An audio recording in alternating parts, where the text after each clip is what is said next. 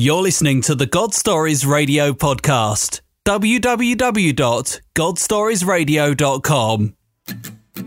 God Stories Radio, a podcast to heal your soul, bringing you hope and comfort through the power of Christian testimony. God Stories Radio, a podcast to heal your soul, is coming on. And welcome everyone to God Stories Radio. This is session 85. I'm Fritz. I'm Mike. And I'm Trish. Man, oh man, stuff's been going wild around here at God Stories Radio the last couple of weeks. It's really good to see you guys. How you been? It is. It's been a couple of weeks. I know it. It has. And, I'm not going to talk very much tonight because the testimony that Trish is going to read tonight deserves as much time as we can devote to it and our undivided attention. But I will say this. You know, the Lord is seemingly moving in a different direction and has just opened the floodgates to people's hearts, and they're writing in left and right with testimonies and praise reports, and you know, we're adding countries and we're growing, and we haven't even been on the air as much as we normally are. Really. He told us to be still, and he's in control. It just seems like it's been every 2 weeks the last three testimonies that were sent in. It was 2 weeks when the first one came, then it was about 2 weeks when the next one, and then about 2 weeks now for this one. So he's in control, and he's just putting it on people's heart to send it in. And who knows, like you said, maybe there's a new direction, whatever, but we're still trying to be still. It's not like the Father to turn the corner and do a new thing, you know? No. Like I think I said last time, too, that I think he's just doing this to keep us with the interest at heart and everything else, and just to keep the itch there before he opens the floodgates. Well, Mikey, speaking of floodgates, talk to us about what you have over there. We got an email sent in from Judith from Washington State, and she did prefer us to call her Judy. Hello, Judy. Thank you for listening. Hello, friend. We love you, and we appreciate you, and we're praying for you. Yes. She wrote, I don't listen to iHeartRadio, but a couple of weeks ago I saw the app on my iPad and decided to open it up. I typed in Christian, and your podcast was in the group that came up. I didn't click on yours first, but the quality of the ones I clicked on were so poor I moved on quickly. Then I came to yours. The sound was strong and was able to engage into the listening event easily. Thank you, Fritz. So I stayed. I was affected, and not like a sales pitch or an advertising campaign designed to affect me. It was a real person telling a real story about something worth sharing. God grabbed my heart and squeezed is the only way I can explain how he spoke to me. He didn't really speak to me, but he pointed, give here. I don't think that he meant in cash alone. Over and over in the last year, I hear him tell me to speak. I have always assumed he means to speak to my mountains, to overcome by claiming Jesus' name, by asking for what I needed, etc. I never thought he might mean something completely different. You see, I have a stammer. It has been getting worse. I don't want to speak because when I do, people get annoyed having to wait for me to finish a thought. Anyway, I hope the money helps. Your radio podcast is amazing. Thanks. This is a letter from Karen. It says, a very dear and wise friend, Suzanne Hadall, once said to me, when this is over, you'll be able to look back in 6 weeks and say, I made it. She had no idea at the time, nor did I, that these words would become sort of a line for me in the future, but God did. We retired from the military on September 1st, 2001. I'll spare you the entire story, but it's important nonetheless to know how far back this particular chapter began. We moved to Pennsylvania, where my husband had a very hard time getting a job, but he did, and that led him to meet another individual, and that relationship got us moved to Florida, my home state. Things were finally going well. We had a lovely home. My husband was finally making a decent salary, and life just seemed to be moving along, finally. Then in 2007, things changed. My oldest sister, Lissa, who was born with Turner syndrome, and bore every single symptom that the disease offered, came to a hard place in her life. She was married to a man, Tony, that also has severe physical and mental challenges, but they took classes together and were able to live for many years on their own with some help from friends, relatives, and companions. In January 2007, Tony became ill. The doctors were at a loss for his sickness. Nothing they did mattered. They just couldn't stop his vomiting, and he got sicker and sicker. Then in April, he ended up on life support. Lissa was, of course, distraught. She rarely left his side and started getting ill herself. I had gotten a call from my cousin Debbie, that was a nurse practitioner at the hospital, and she said, "We need you here. Lissa needs you." I kept thinking in that 4-hour drive from Fort Lauderdale to Claremont, thank you, Lord, that I'm not in Pennsylvania and that I could be there in a short amount of time and help my sister. After a few weeks, the situation was obvious. Tony needed to be released from his failing body. He had coded so many times that we had lost count. My sister didn't understand any of it. To her, he was simply going to get up and go home with her. To help her get her mind off of all the things going on, I got the idea of visiting a small farm in Sumter County. I asked her to go with me, and she agreed. It wasn't until I got stopped by an officer that the magnitude of my sister's lack of understanding hit me. While we were out, Lissa became more and more distressed about being away from Tony, and so I was headed to the hospital to get her to calm down. I was driving 50 in a 35. I had no idea. The road was clear, and I was getting her back to the hospital. Once I realized I was speeding, it was too late. I saw my speed. I slowed down just as I saw the officer. I pulled over before he moved his car behind me. He came up to me and he said, "Ma'am, do you know how fast you were going?" I said, "Yeah, that's why I pulled over." And then he asked, "What's your hurry?" I said, "Well, my sister's husband's in the hospital on life support, and I was taking her to see him." He then stated, "Oh, I'm sorry. I do hope he'll be okay." Up until this point, we avoid speaking to Lissa about the possibility that Tony might not make it. And to keep from dropping into a full-blown crying fest, I simply looked up at him. "Thank you, Lord." The officer understood. I quickly looked at Lissa and said to the officer, "Yeah, we're praying that he's going to be okay." And Lissa smiled and said, "Yes, we are." The officer said, "Well, I'll pray for your husband as well." And he asked for his name. He then looked at me and said, "Take it easy on your way back to the hospital." Silly me, I asked, "Where's my ticket?" And he said, "There is none. Just drive safe." Thank you again, Lord. Lissa always got this look about her when she was pondering something. She would get quiet and just think. Most of the time, she would never say what she was questioning. But this time she asked, "Sissy, what is life support?" I explained to her about the event and what it was doing for Tony. Suddenly she became very agitated and she said, "You mean he's on a machine?" I said, "Well, Lou," that's the nickname for her. She said, "Well, they better get that off of him. He'll be mad at me if he finds out that I let them put him on that." Up until this point, the doctors had tried to help her understand that their efforts to save Tony were not going anywhere. But because Lissa was at a 9-year-old level of thinking, she did not understand. I immediately contacted my cousin Debbie and told her what had happened, and she had arranged for a meeting with doctors to discontinue life support for Tony. The meeting went well. Lissa was now in charge. She told the doctors that they were to remove the machine, and after a few minutes of talking to her, they realized that she did in fact understand what she was saying. Tony was moved to rehab in Claremont, and on Wednesday, July 25th, 2007, he went to be with the Lord. Life moved on. Lissa joined the widows group at church. She had many friends that kept her busy on her days off from work at Publix, the supermarket. Lissa didn't speak much of Tony after that.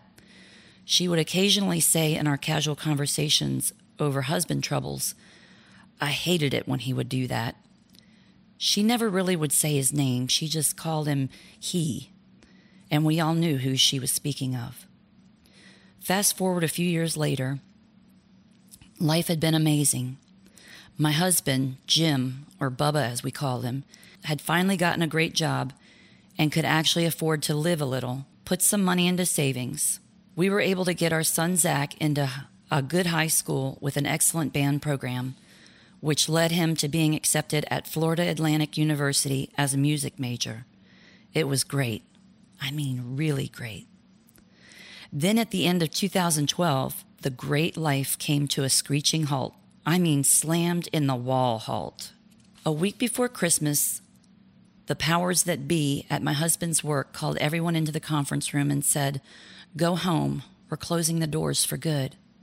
When my husband came home and told us this, I immediately gave one of my God knows best speeches. God will make sure we're okay, the big faith speech. 7 months later, my husband was still unable to find work, other than a couple of temp jobs. He had a lot of interviews, but not one ended in a position. I was applying for work as well, and I didn't get a single call back for an interview. We lost everything. Things got so bad that we ended up packing half of our belongings and donating and tossing the other half. We couldn't afford to rent a big truck to hold all of our stuff. Now, please understand, we're not fancy worldly folks. I didn't own 20 pairs of shoes. We were band parents. If you know anything about that, you understand it costs a lot. Not just in money, but in time. I never had time to go buy shoes, much less collect them. As a matter of fact, my purse for 4 years was a fanny pack. Being a band mom was too much to keep up with a saddlebag. Things were bad. I mean, really bad. The only thing keeping our noses out of the water was my husband's retirement check from the Air Force. I was on the phone one day speaking to my childhood friend Lisa. We had been talking about the lady she works for and the fact that the lady's brother had passed away in December. I just got the notion to ask her, do you think she might let us borrow his house for a couple of months until we can get back on our feet? 2 months later, we were back in my hometown. I can tell you every fiber in my body rebelled against it. I never wanted to move back home, ever. But here I sat in a home that was so small that we couldn't stand in the kitchen all at once. But we kept reminding ourselves that God won't let this last. He will get us back on our feet in no time, and life will be back to green grass and calm, still waters. My husband did get a job in Fort Lauderdale, Florida, but the salary was so small that we couldn't afford to stay there. So he was living with one of our good friends for 6 months, and my son Zach and I were 4 hours away, living in a less than desirable shack, loaded with spiders the size of Texas, and once even a snake in the bathroom. But my sister Lissa was ecstatic about our move. We were now only 4 minutes from her, not 4 hours, and she was so happy. She could see Zach, her monkey man, whenever she wanted to. 6 months passed, and we're still there. I had not been able to get a job, my husband still working in Fort Lauderdale and coming to see us every other weekend. But Zach was able to get a job at Publix, the grocery store where the Lou worked. That made her the happiest aunt on the planet, and she let everyone know he was hers. I must confess, I was running short on faith. I mean, the mustard seed was shrinking down to something smaller than a grain of salt. Then I met Angie. She was helping us look for another place to live, and just happened to have a sister-in-law that worked in Sumter County, Florida. They had a position open and needed someone soon. My husband fit the bill. He drove up, interviewed, and got the job, starting in January 2013. So, the small home just got smaller. Now there were 3 of us living in the shack. Then in April of 2013, our oldest son was medically retired from the Air Force. And then the house shrank just a little more when he came to stay with us for a week or so. Zach was unhappy. He had lost his place at FAU. He couldn't see his friends. He was working at a job that he liked, but he wasn't exactly enjoying it. We were really stuck in between that rock and a hard place. Things were not getting worse, but we really couldn't see them getting better either. My sister was still as happy as a little clam. She now had both of her monkey men to see. She would call them just to chat. And by the way, my boys, they don't like chatting on the phone. But for Aunt Fifi, as they called her, they would stop whatever they were doing for a phone visit. Lissa didn't drive, but she wanted to. She decided that it was time to learn how to drive and then buy a car. Every hair on my head stood up. I was not happy with that. I couldn't make her understand how dangerous it really was. She only saw things forward. If you happened to be in her way, well, she might nip your ankles with a shopping cart if you were ahead of her in line where she was headed. Driving was out of the question, and to my horror, I nearly lost it when she called and said one of her counselors had gotten her signed up for driving lessons. Nothing any of us could say would change her mind. So in the latter half of 2014, my 51-year-old sister was taking driving lessons. Half of me was happy for her. The other half was just scared that she would succeed. And then what? She got to where she could call me more and more, sometimes 5 to 7 times a day. It was getting to the point of being a nuisance. She would call at 2 p.m. and ask me to drive her here and there. Most of the time, it was just that she was bored. But I was the dutiful sister. I would remind myself that she needed me. She was alone. She didn't have the privileges that I did. I had myself convinced that it was my job to take care of her. But the anger was building. Lord, why is all this happening? I trusted you to get us out of this mess. Here we are, still in this shack. My sister is bugging the tar out of me. And then I would half thank him for what he had done for us and move on. Judy prayers prayed. Oh, yes. And once again, I asked for forgiveness for getting upset with my sister. It was August of 2014. My daughter was about to get married. One day she called and said, Mom, I really want Aunt Fifi to come to the wedding. What do you think? Well, my sister was really a homebody. She didn't like to stray far from home and from her cat, Tony. That's Tony with an I, as she always stressed that part. He needed her, and she was a good mama to that cat. She was able to go stay with her friend Janice overnight once in a while, but she was always ready to come home, usually around noon the next day. She would call and say, Sissy, I'm packed and ready to go home. I would stop what I was doing and go get her. All the way home, she would be speaking out loud, Boo, Mama's on her way home. Be there in a minute. All the way to Georgia for 3 days for a wedding? I wasn't sure this was going to work, taking her, but it happened that I did need to go up the week before the wedding for an overnight trip, and we decided that we would give Aunt Fifi a try and see how she would do.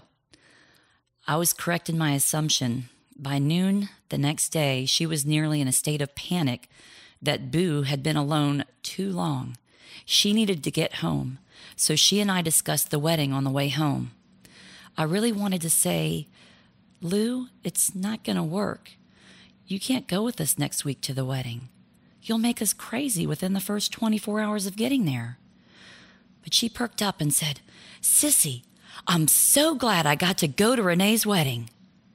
Huh? She thought that this was why we were there the whole time. She was happy. She believed that this was the wedding. Thank you, Lord, that this time she really doesn't understand. Lou knew that we were going back the following week, and she was happy to say, You have a good time. I don't want to go back this time. It was getting close to Thanksgiving. Lou loved it. She loved to eat. The year before, as you know, we were already here, and she wanted so badly to spend the day with her BFF Janice and not with us. We were okay with it. She hated the fact that Janice was alone on the holidays and most of the time. Because none of us were here, she was too. So in our endeavors to help her be even more independent and to understand that she really could make decisions on her own, we praised her for wanting to be with Janice and not with us. But it was around this time every year that Lissa would grow very weary. Tony loved, dearly loved Christmas. He had more decorations than most of us have in a lifetime. He would decorate the house, the yard, I think even his bicycle. Then Tony passed away. Lissa refused to decorate after that. Oh, she enjoyed the festivals and looked forward to singing in the church cantatas, but at home, it was void of anything resembling that day. I decided to have a little chat with her. I wanted to know why she refused to decorate. She quite sternly said, because he liked it. We talked a little longer, and it finally dawned on me. It was too painful for her. Everything about it reminded her that he was no longer with her. And frankly, it was too much for her to bear. At the end of the conversation, I was able to get her to understand that having Christmas wasn't a bad thing, but we would look at it as a celebration that he loved so much. And this was a way of remembering him. She agreed, and off we went shopping. She had to have new everything. A new tree, new lights, the works. We all chipped in and helped her decorate. She was so excited that my husband, her Bubba, helped put the lights on the tree, and that her monkey man helped her put on the ornaments. So here it was Thanksgiving. She spent the entire day with Janice. Her house was decorated, and she seemed genuinely happy. One day while I was over with her, she got this strange look on her face. She went to her room and dug out a picture of Tony. She said, "Sissy, take a picture of us with Christmas." I said, "Lou, I don't have my camera with me." I remembered I had my cell phone, and I asked if it was okay if I took the pictures with my cell phone, and she smiled and said, "Yes." So she went to each decorated section of her home. She held Tony's picture, and she smiled while I snapped the shots. Oh, and I was thinking about how sorry I was that here I am now, a photographer, professional photographer, and don't even have a real camera to take pictures of my sissy. Not good, Karen, not good. After that day, we all began to notice that she finally seemed free to speak of Tony. I was so proud of her. She made a breakthrough, and I was so happy that she had this invisible load taken off of her. She even began to carry Tony's picture with her wherever she went. Wow, what a change. A good change. Just after Thanksgiving, Lissa began to suffer from stomach issues. She would call and say, "Sissy, I was up all night, again, throwing up." After a few days of this, I insisted that she be seen by her doctor. They said that her diet was playing a huge role in it and put her on more restrictive diet along with more medications. Yeah, it makes sense. Remember, she loves to eat, and it was the holidays. But as the days progressed, the matter didn't resolve with the medications or the diet change. Shortly into December, the former nurse in me took over. I made her go to the hospital to be seen. I had these visions of Tony all over again. It really did seem like she was headed in that same direction. So after getting checked, the hospital recommended that she be seen by another specialist for her problems. In January, she went to be seen for the still unresolved issue, but it was getting much better. Her nights of vomiting were almost gone. She called me after her visit at the clinic around 5 and said, "Sissy, I hope you feel better now. I was seen, and they said I was just fine." Well, I guess she told me, wink, wink. I was not happy with her report, but she was perfectly satisfied with it, and I simply said, "Okay, Lou, good." But in my mind, some heads were going to roll the next day. Something was causing the attacks, and I wanted to know what. It was a very tiring day. I can remember what happened 4 years ago as if I had just lived it, but I can't remember why I was so exhausted that day. It was 8:00 p.m. I was already in my jammies and ready to go to bed. I even let Zach take my car to work that day.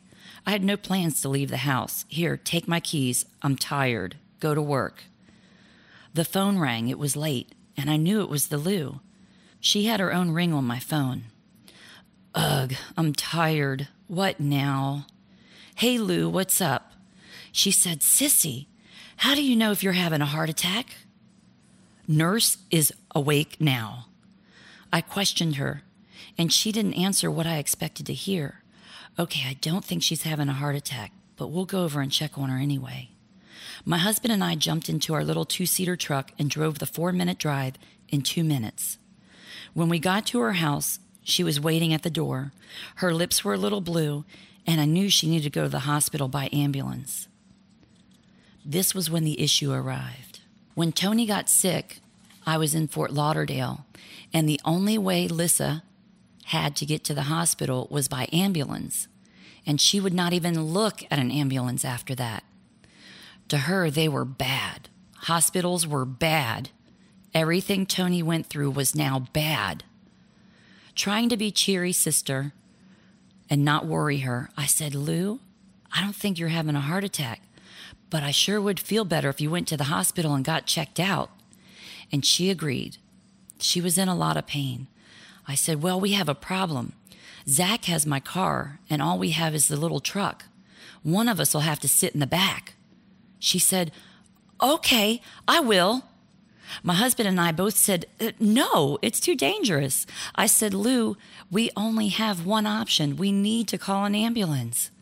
She was instantly afraid, like a child that just saw the monster under their bed afraid. She said, I'll go if Bubba goes with me. Now you have to understand, my husband, he's just as bad about going to the hospital, even to see me when I work there. I said, how about if I drive right behind you? She agreed, the final statement, as long as I can see you. I think the entire fire department showed up that night. To help lighten the mood, I said, Lou, you'll get every nice-looking fireman on duty. She smiled and said, yep. But it was about then that the real story began to unfold. Even with us joking around her, she was still terrified. Then in walked Brandy, and Lissa's face changed. It was relief. Brandy said, Melissa, what are you doing? Are you trying to make me work? It was then that I learned that she worked with Lou at Publix for 8 years. So they chatted up for a minute or two, and Brandy said, can I take you to get checked out? Lissa rather happily said, sure. I could hear the two of them laughing in the back all the way to the hospital. Oh, thank you, Lord. So off we go. We get to the ER in no time, and there's a physician's assistant that walks in the room. He only spoke to Lissa for what seemed like seconds. Then he excused himself. Moments later, a doctor walked in. He talks to us quickly and said, I need to run some tests and get an x-ray, okay? Sure. I think the x-ray techs were already at the door, and they asked me to wait outside. I quickly went to the waiting room to let my husband know what was going on. So far, which wasn't really anything, it seemed. When I got to Lissa's room, the x-ray techs were leaving. In all the hustle and bustle, Lissa began getting sick to her stomach, and then the vomiting began.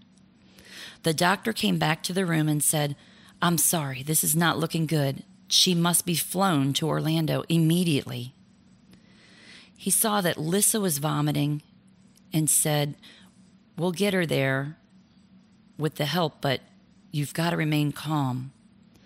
Okay, toss nursing school out the door. What are you talking about? Sorry, the vomiting has got her to where she needs to be flown to Orlando? He said, your sister has a dissecting aortic aneurysm, and we need to fly her to Orlando now. She needs to have surgery. It was at this point, I think, that I became literally quite stupid. All of the years of working as a cardiac nurse were tossed out the door, and I was no wiser than the next guy on the street. What was he really saying? Lissa only heard fly, nothing more, and she said, Sissy, I ain't gonna fly. I looked at the doctor and I said, she's not gonna go. You have no idea what it took to get her to come here by ambulance. The doctor said, well, let's get her blood pressure stable and then we'll transport her by ambulance. The doctor walked out of the room just as 2 paramedics were coming in with another patient.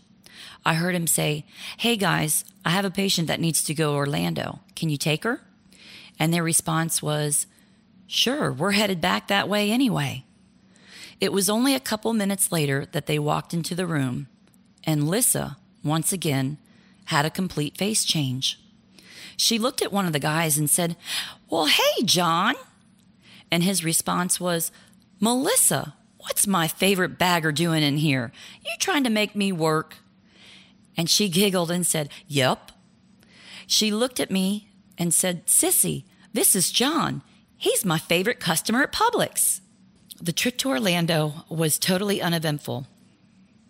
Lissa giggled and laughed all the way there with John. While I learned on the trip over to Orlando, John and his partner were working in Orlando, and their patient insisted on going to that hospital. Thank you, Lord, for Brandy and John, and for the patient that insisted on going to the Claremont Hospital. We made it to Orlando, where Lissa was admitted to CCICU. I think it was about then that the magnitude of all this was beginning to sink in. CCICU? This is not good. A short time later, 2 cardiac doctors came in and introduced themselves, checked Lissa over, and said, "You should go home. We'll be here all night with her." Go home. What time is it? It's 4 a.m. Oh dear, where's my husband? I went out to the waiting room where he was sitting, and I told him what was going on so far. I asked, "Do you think we really should be going home?" He said, "We'll stay here as long as it takes. It's the Lou. If she needs us, we won't leave." I went back to her room, somewhat relieved. My dear husband had no intentions of going home. I told Lissa what he said, and she looked at me and said, "Sissy, you need to go home and check on the boys and make sure you tell them I'm all right." In her sweet little mind, my boys, her monkey men, were not grown adults. They were her babies. So after some coaxing from her, the nurse and the doctors, we headed out for home. As I started to leave, one of the doctors stopped me and said, "We ask that you do not sign a DNI, a do not resuscitate her." I know. I looked puzzled. "You just told me to go home. Do you think this could happen? That you might need to have one of these on file?" He said, "No, but we'd like to have the opportunity to try and save her if something does happen." "Okay, it's late. I can't think anymore. Do what you need to do." Around 7 a.m., I woke up from dozing off for just a few minutes. I called my cousin Rick, who's also a nurse. I explained to Rick what was going on. I told him, "This is all bouncing off my head. I have no idea what they're saying. I need a head that can process this." He said, "I'll meet you over at the hospital." We had breakfast, downed some coffee, and took off for the hospital. When we got there, Lissa had been moved to another room, and Rick was talking to her. I should mention that she was still in a chair. She had refused the night before to get into the hospital bed. She said, "Nope, that is where he was." Again, this was a wee bit too familiar for her with Tony. The nurse came in and was a little too stern with Lissa as she began technically explaining her condition to her. Rick and I sat and listened as she rambled on about the importance of being in the bed and resting. I never liked using the word retarded or slow when talking about my sister, especially in front of her. I never wanted her to think she was any different than the rest of us, to a certain extent. But sometimes we had to be older than she was for her own safety, and we had to step in when we needed to, like with the driving issue. This nurse kept on, and Lissa was looking at her like she had grown a third eye. In mine and Rick's attempts to get her to stop and hear what we were saying, I finally spoke up and basically shouted, "She is 9 years old. Get it? Understand now?" I was appalled that I had actually let that slip out of my mouth in front of Lissa. How dare I lower my sister to that level? But who did she think she was, acting as if she was the only medical person on the planet? I was embarrassed and hurt that I let my sister know that I really thought she was a child. The nurse had realized exactly what she had been saying and quietly left the room, never to be seen again, I might add. As I sat in the horrifying realization of what I did to my sister, Lissa chimes in and says, "I'm glad she's gone. I thought she'd never shut up."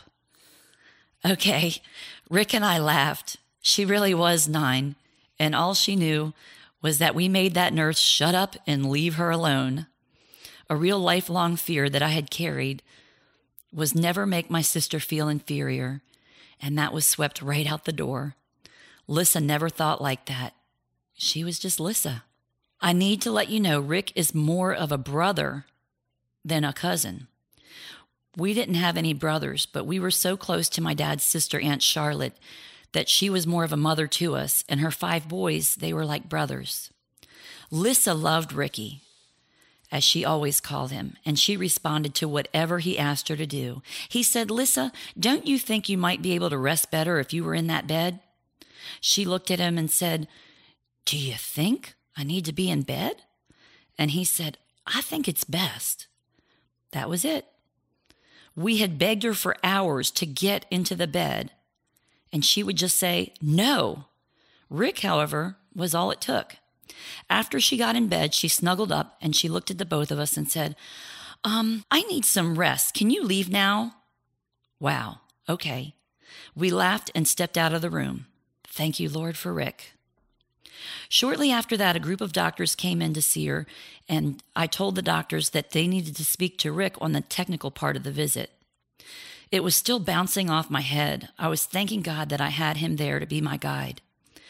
They spoke quite frankly, told us that the tear, for a simple explanation, was not as bad as it could have been or as bad as they originally thought, that she was not going to have surgery, and as soon as they got her more stable, they wanted to send her to a rehab center to get stronger. But a final note from them was, a catastrophic event can still happen. Rick said, "Doc, she should not be sitting there coloring in her book in the first place. These things always end up with the patient on a vent. Did you see her?" The doctor said, "Yes. We're hopeful, but just keep in mind she could still have a problem with this someday." So in the next 10 days, Lissa was moved to a rehab center in Claremont. Yeah, the same one Tony was in. My husband and I had to take Monday and go to fill out tons of paperwork, set her goals for home, and be informed that they felt she should not live alone anymore. Oh boy, with all this worry about a possible catastrophic event, and now we have to tell her that she can't live alone anymore? Can you say, ugh? How am I supposed to keep her calm at all times and make sure she still lives her life at the same time? I spent my entire life working with my sister, not daily, but even when we were out doing our own life with the military, Lissa still needed some help with things. We have another sister, but her life is in another state with her family. I was here. It was on me to be there for Lissa. Yes, I was exhausted, both mentally and physically, but Lissa didn't have what I did. I really felt like I was responsible for making sure she was taken care of.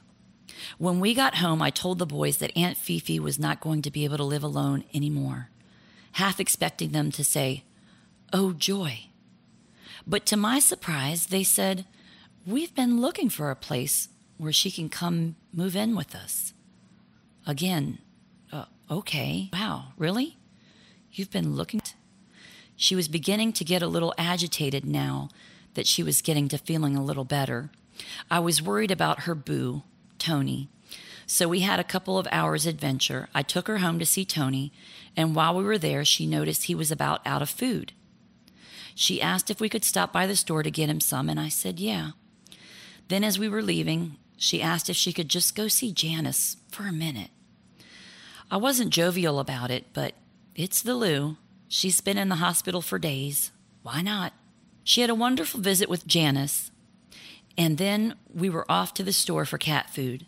She gathered everything that she wanted him to have, and as we started to leave the store, many of her coworkers began coming up and hugging her, telling her how much they missed her and well wishes to get home soon. She nearly knocked over her manager, Janice, when she gave her a big hug and a kiss. As we were headed back to the rehab center, I'd given her the news that she would be moving in with us after she got out. I nearly fell over when she said, "Yay!" She said, "Sissy, my heart is so full of joy right now. I am so happy." Wow, another fear again swept out the door. Thank you again, Lord. On Sunday, our other sister had come into town, and we were splitting the days spending time with the Lou. Sunday was crazy. We were all there with her. She was in a happier mood than she was in on Saturday. As a matter of fact, I noticed she seemed a little too happy. She was like a little kid that was going to Disney for the first time. She was talking 100 miles an hour. She was being silly. But something didn't seem quite right about it. I spoke to the nurse, several of them, and was assured that they would let the doctor know. They said that it could be the new meds that were causing the completely blissful, yet not the Lou, happiness. Back to Monday. I had decided to take Tuesday off from the daily drive. Everything we owned was dirty. The kitchen was a mess. We were all a mess from working all day and spending time with the Lou. None of us had the energy to do anything. Plus, a realtor had called and set up an appointment for us to see a house that day at 3. Things were sure looking better. That morning, the Lou called me, and she was not herself. She was saying strange things, and so I decided I better go check her out. When I got there, she was even happier than the prior days. She saw me and yelled, "Sissy!" and nearly knocked me over with a big hug and a kiss. "Okay, Lou, you okay?" She said, "Yes, Sissy, I'm fine. I'm just happy." Well, here the overactive sister strikes again. Jeez, I need to chill. It was Tuesday, the day that her church came to lead worship for the patients in the rehab center. The Lou was particularly happy that it was her Sunday school's class, and she wanted to lead, and if she could go up for leading. The nurses said, "Sure, but you have to go by wheelchair." So I wheeled her up, and her classmates saw her sitting out there with the group, and that's when Miss Jean came and said, "Girl, you're not sitting there. You're going to help." Lissa was thrilled. They wheeled her up to the front, and the singing began. When the service was done, Lissa was beaming and telling all of the nurses what a great job Uncle Charles had done leading the service, and was explaining to them what it was all about. I decided that, yes, she was just happy, and I told her I was going home. She said, "Yeah, you're not supposed to be here anyway. I thought I told you to stay home and take care of Bubba's clothes." I laughed, but then she said something strange as I was about to leave. "Sissy, the devil ain't gonna win." Back to the nurse's station I go. Look, I know my sister. This is not her. She doesn't act this way. She's a happy person, but not this happy. Her nurse wrote a note and said, "Go home. I promise I'll call the doctor and let him know that you're concerned." It was nearly 3, and I had made it about 4 or 5 blocks from the center when I got a call from the realtor saying that she had run into an emergency and that she needed to reschedule showing us the house for the end of the week. While I was still with her, my call waiting went off. It was the rehab center. The voice on the other end said, "I hate to tell you this, but all your sister's paperwork has vanished." Excuse me? The paperwork that I spent hours working on yesterday? She said, "Yes, I'm sorry, but it has to be done again, now." Hang a Yui and back to the center. This time, rather than sit in the conference room, we had to sit at a table in the Lou's room, and we did all the paperwork again. I was on the verge of screaming about how incompetent they were. After another couple of hours, we finally got finished, and they had already brought the Lou's supper in for her to eat. I gave the Lou a hug and said, "Okay, tomorrow I'm taking off to wash my clothes," and other guilt-ridden excuses. I just didn't want to come over. I was tired. But on my way out, she looked at me and said, "Hey, Sissy, the devil ain't gonna win." Yes, I know, Lou. I love you. I made it home, and I'm not sure if I cooked supper or if we ate out. But at 8, I was ready for bed. I mean, really ready for bed. My husband's job calls a lot after hours, and at 9, when his phone rang, I sighed. Well, so much for an early bed tonight. Here she is. And he handed me the phone. Huh? I hear a voice on the other end. "Miss Karen, your sister was on the phone talking to Janice, and then she just passed out and hit her head." I was shocked and said, okay. Then she said some other things, and I remember thinking, this doesn't sound right. What is she saying? Coding her? Ambulance is taking her to the hospital? CPR? What are you saying?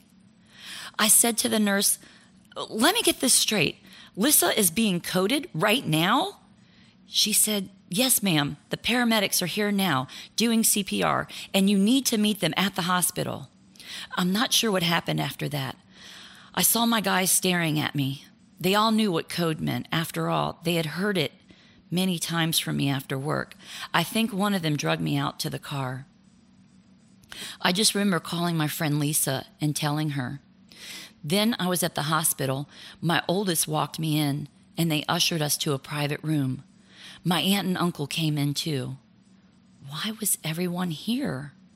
Why were they all staring at me? Then my friend Lisa walked in and put her arms around me. The doctor and nurse came in. I knew why. I just knew what they were about to say. And before they could speak, I asked, did the dissection rupture? And they said, yes. And I asked, are you still doing CPR? And they said, yes. I said, stop. Stop it right now. It's done. They said, ma'am, we coded her for over 30 minutes. Nurse Karen woke up. I said, you and I both know it's over. Just stop. Stop it now. The doctor said, we're very sorry. I remember thinking, so this is how it feels. The other end of the, I'm sorry. It isn't real, though. They're not talking about the Lou. This is someone else, not my sister. But it was true. I remember asking Uncle Charles, is this all really happening? And he said, honey, it's all really happening. All I could think about was, how, Lord? How am I supposed to live now? What am I supposed to do? We had plans. She was going to live with us. We were going to take care of her. What now? I called Publix to let Zach know that we were all at the hospital, and they sent him straight over. I was in shock. I think we all were. They had asked if we would wait so they could get her ready for us to go see her. I couldn't. I just couldn't make myself go in there. I knew what happened. I'd been there many times. I had been the one to tell the family to wait and let us get their loved one ready. I just couldn't do it. But Zach said, I will. And he wanted to go alone. He came out, he punched the wall, and he fell into Aunt Charlotte's arms. I'm grateful to him. He was a lot stronger than his mom that night. I had to do something. I had to be busy. Phone calls. I needed to make phone calls. The first person I called was her boss, Janice. She answered the phone. Miss Karen, I said. Janice, Lissa didn't make it. She said, I know, baby. I knew as soon as I heard the phone ring this late that it was you. This late? What time is it? It's 11:30 p.m.? What? How? It was just 9 o'clock. How did it get to be 11:30 so fast? Jim, my husband, ushered me into the car. What do you want to do? I said, her stuff. I want to get her stuff. He said, it's late. Don't you want to do this another time? I said, no, I want to do it now. I just needed to touch something that was hers. It was all I had left. I needed to do it right then. We drove to the rehab center. It was late, but all the day staff was there. I mean, all of them. They were standing around the nurse's station. As soon as we walked in, they gathered and asked, how is she? I could hardly speak. Nothing could come out. Tears. That was it. Just tears. Then they all began crying. One said, she was only here a short time, but that girl got to my heart. I feel like I lost my own sister. And one by one, they all reached out to hug us and tell us how sorry they were. The nurse manager said, I have to tell you something. After you left this evening, we brought her up to eat her supper so she wouldn't have to eat alone. And your sister, she could pray. I never heard anyone pray like that. She prayed for each one of us, called you out by name, and then started praying for each of us. She even called us all by our names in her prayers. She said, I have never heard anyone pray for me like that. Ah, that Lou and her prayers. Indeed, she could pray. Zach and I took her to lunch one day at McDonald's. The place was packed. We sat down with our food, and the Lou began to pray. Not loud, just praying. The entire place came to a dead stop. Not one person moved. Not a sound was to be heard with the exception of some fire alarms going off. And even the staff didn't move to turn them off. They were frozen in time while the Lou prayed. Zach and I were looking around in total amazement. There are 50 people in there, and no one spoke. As soon as she said, Amen, the place was right back to the loud chatters and fires and alarms going off and being taken care of. I could hardly eat after that. I'd never seen such a sight. Yes, the Lou could pray.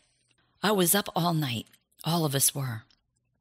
We had to go to the nursing home to tell my parents. So much to do. I had no idea what I was supposed to do. After telling my parents, we got a call from the funeral home to come over to make the arrangements. While we were sitting there, my phone rang. Jim took the call. I couldn't talk to anyone, not now. As Jim was walking out of the room to speak to the caller, I heard him say, We're here now. They exchanged a few words, and then he said, Don't do anything. Don't make any arrangements right now. We have to go to see this lady. I was a little aggravated. I don't want to go see anyone. I wanted to get this over with. But he insisted. I told the funeral home folks, we'll be right back. He grabbed my arm and took me out to the car. Once we got in the car, he told me who was on the phone. It was Liz's job coach. He said, You need to call her now. Okay, fine.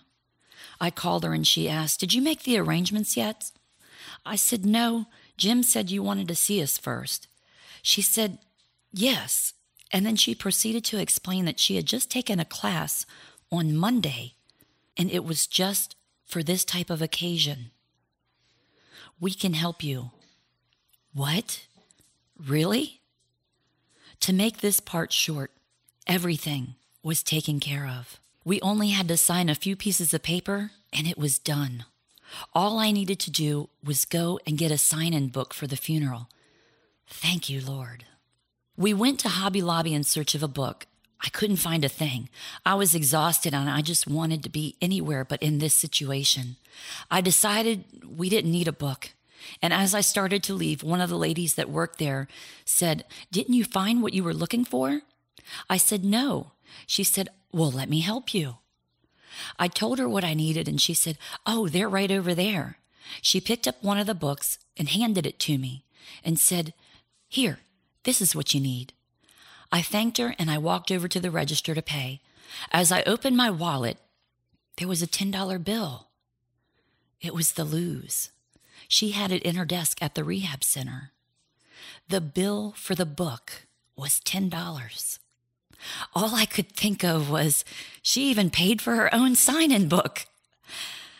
The day came for the funeral. I called my friend Edith in Fort Lauderdale. She had been going through a rough time with her mom, and her mom passed away a few hours before the Lou. I called to tell her that I was thinking about her, and she said the same to me. She said, Friend, the Lord will get us through this day. Both funerals were on Saturday at 11:30. I met Edith, Kim, and Beth when all of our kids were in band together. We were the Power Mom team. The Get It Done team. We had become great friends over the years. Kim had never met the Lou, but she always talked to her on December 19th. They shared a birthday. The Lou was always excited to talk to Kim, her birthday sister. They would chat about having a big piece of chocolate cake at the Cracker Barrel to celebrate their birthday, and they would wish each other a good day. On the way to the church, I had gotten this horrible thought. What if no one comes? What if there's only a couple of people there? I've always believed that you can tell how well a person lived by the amount of people that showed up at their funerals. The Lou was loved, but she wasn't well known. What if there were only 10 people there? Jim said, it doesn't matter how many people show up. The Lou was loved and will be there. When we got close to the church, there were cars lined down the street. I began looking around, wondering, was there something going on in town to draw so many people on a Saturday? It wasn't unusual. There's always a car wash, a fundraiser yard sale. But when it hit me was when we drove into the church and couldn't find a place to park. No spot left? Huh? This can't be. The funeral isn't for another hour. I walked into the church to set up the memorial table. I couldn't believe my eyes. It was packed. There at the front were many of Liz's friends, which were in her same council group. There was rows and rows of Publix employees, all dressed in their uniforms. There were rows of family and rows of people I didn't know. They started coming up to us, telling us who they were. I heard, she was the best bagger. I knew her for 18 years at Publix. She was a great bagger. I was stunned. I finished the table setup and I needed a quick breather. There was so many people, they all started to talk. I couldn't speak. As I started to walk out the door, I saw Kim. I thought, oh, there's Kim. Wait, what? Kim? I was in total shock. Kim, are you really here? Yes. Yep, I'm here. I had to come to see my birthday sister off. But Kim, it's a 4-hour drive. She said, I can't tell you how much that meant to me. I know I didn't speak much that day. So many people with so many great stories about the Lou. We laughed through the service. That was the one thing that I told the pastor. She was not a sad person. We can't send her off in a sad way. And he made it so. I heard people saying that they had never been to a service like that. They never expected to laugh, but they did. Good. The Lou finished well. This is all that mattered. And the food? I think Publix sent half the store. Wow. Thank you, Lord, for Publix. When I was really able to sit back and reflect on this whole chapter, our moves, one state to another, and then I really began to see how God lined things up. We hear often, God is in control. We thank him when we realize that this prayer was answered or that was taken care of. But in this situation, the magnitude, the timeline, all of it, just what was involved in getting me, us, through just this life-changing time, it still seems like it just might not be real. Even after 8 months, even after sitting here at the computer, typing this entire story, it's literally amazing and almost unbelievable. God really is in control. He was preparing me for this. Not the Lou. She was secure. She knew where she was and where she was going. I remember the day she went to the theaters and saw Heaven is for Real. She asked me and was beaming over the movie. She said, Sissy, I have to tell you, I was worried about Tony and if he went to heaven. But after seeing the movie, I know it's real. I know it's real now. And he's there. He's waiting for me when I go home. Sissy, that movie made me real happy. She was prepared. She knew where home was, and she knew where she was headed in that direction. You see, I learned that the Lou, Lissa, Melissa, Aunt Fifi did not need us. We needed her. She was the rock. She was ready. We just needed to get ready for her to go home. We needed the time we got with her. The monkey men needed to have fond memories of Aunt Fifi. And Renee needed to know Aunt Fifi believed that she was at the wedding. We needed our time with her. And without the loss of everything, we would have missed it. She touched lives everywhere she went. She was God's own girl. So what can you take out of this story? Even if it's only taking 2 driving lessons just to drive. Make your first Thanksgiving turkey. Buy a new TV and a new bed. It doesn't matter. And please, don't do it because you could die tomorrow. Do it so that you can say, you have lived today. And those of us left here, we know that you have lived well. Today, I am thankful that the Lou took her driving lessons, had her bright red convertible picked out to buy, and that she bought a new bed that she only had for a few weeks and cooked her first turkey that past Thanksgiving. And the TV she had bought only days before she went home to be with the Lord. It doesn't matter when and why we do things. Trust God and live. The Lou did. Hey, Lou. You were right. The devil didn't win. You're home.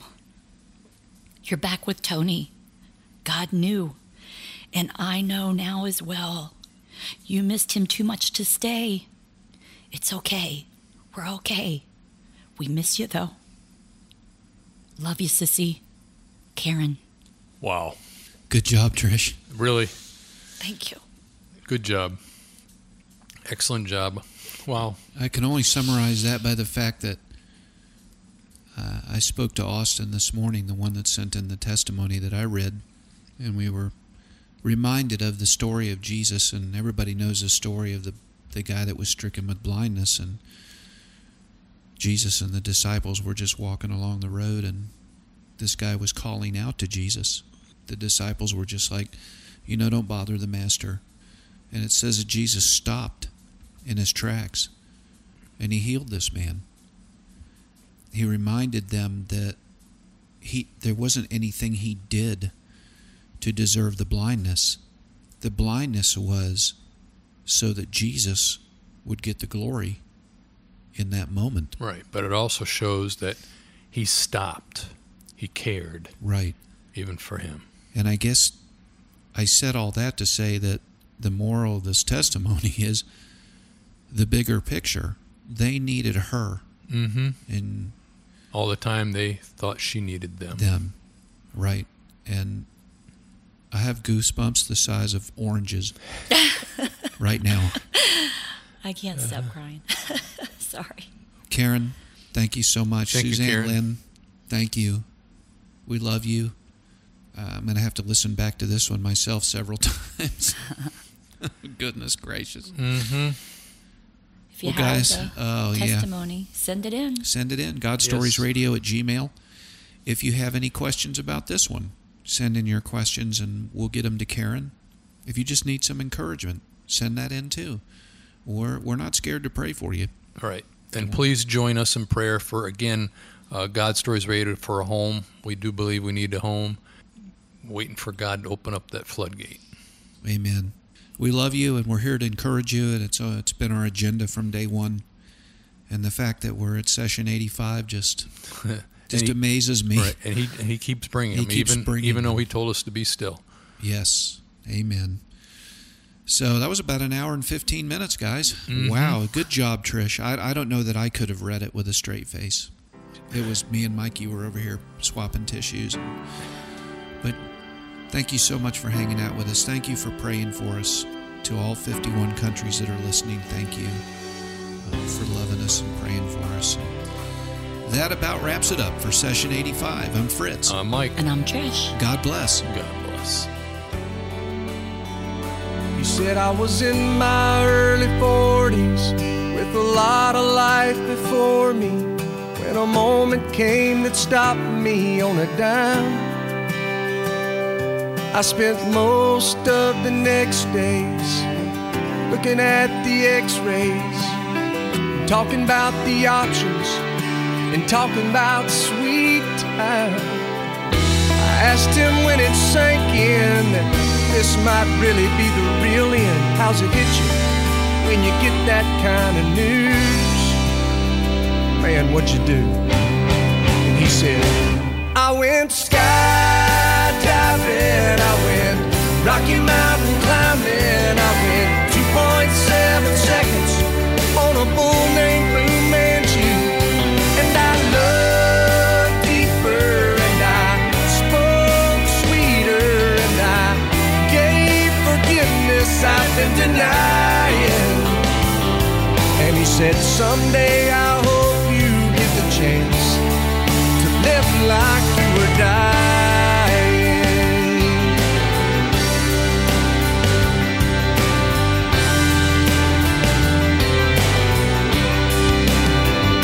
He said I was finally the husband that most of the time I wasn't, and I became a friend would like to have.